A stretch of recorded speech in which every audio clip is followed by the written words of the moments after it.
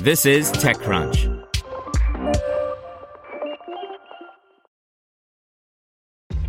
This episode is brought to you by ShipStation.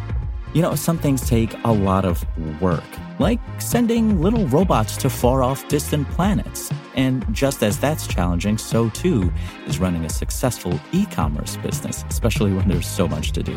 So I want to introduce you all to ShipStation. Now, I love using ShipStation because of its easy-to-use dashboard, which makes managing orders and printing labels a breeze and super smooth. Oh, and the customer service is just out of this world. It's exactly what you need to help grow your business. Sign up for your free 60-day trial at shipstation.com/technews. That's shipstation.com/technews. You're listening to TechCrunch Startups. Today's story is brought to you by Deloitte. If you see an IPO on your horizon, be sure you also see the steps to get there. Deloitte helps companies prepare for their IPOs with insight-yielding audits and readiness programs based on years of IPO experience. Deloitte.com/US/EGC. Armis nabs $65 million Series C as Internet of Things security biz grows in leaps and bounds. By Ron Miller. Armis is helping companies protect Internet of Things IoT devices on the network without using an agent, and it's apparently a problem that is resonating with the market as the startup reports 700% growth in the last year. That caught the attention of investors who awarded them a $65 million Series C investment to help keep accelerating that growth. Sequoia Capital led the round with help from new investors Insight Venture Partners and Intermountain Ventures. Returning investors Bain Capital, Red Dot Capital, and Tenaya Capital also participated.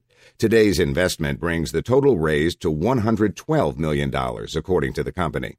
The company is solving a hard problem around device management on a network.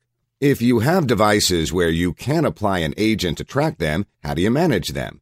Nadir Israel, company co-founder and CTO, says you have to do it very carefully because even scanning for ports could be too much for older devices and they could shut down.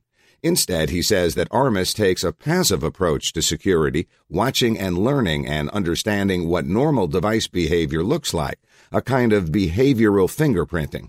We observe what devices do on the network. We look at their behavior and we figure out from that everything we need to know, Israel told TechCrunch. He adds, Armis, in a nutshell, is a giant device behavior crowdsourcing engine. Basically, every client of Armis is constantly learning how devices behave, and those statistical models, those machine learning models, they get merged into master models.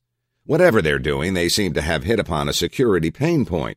They announced a $30 million Series B almost exactly a year ago, and they went back for more because they were growing quickly and needed the capital to hire people to keep up. That kind of growth is a challenge for any startup. The company expects to double its 125-person workforce before the end of the year, but the company is working to put systems in place to incorporate those new people and service all of those new customers. The company plans to hire more people in sales and marketing, of course, but they'll concentrate on customer support and building out partnership programs to get some help from systems integrators, ISVs, and MSPs who can do some of the customer hand-holding for them. To hear everything you need to know about the week's top stories in tech from the people who wrote them, check out the TechCrunch podcast, hosted by me, TechCrunch managing editor Daryl Etherington. Each week we go in-depth on 2 or 3 of the week's top stories from in and around the startup ecosystem, and I'll be joined by the TechCrunch experts who covered them. They tell us why the news is so important and what they think matters most to you, our listeners, whether you're just interested in tech or that's where you make your living. New episodes drop every Saturday morning, so be sure to subscribe to the TechCrunch podcast wherever you listen to podcasts.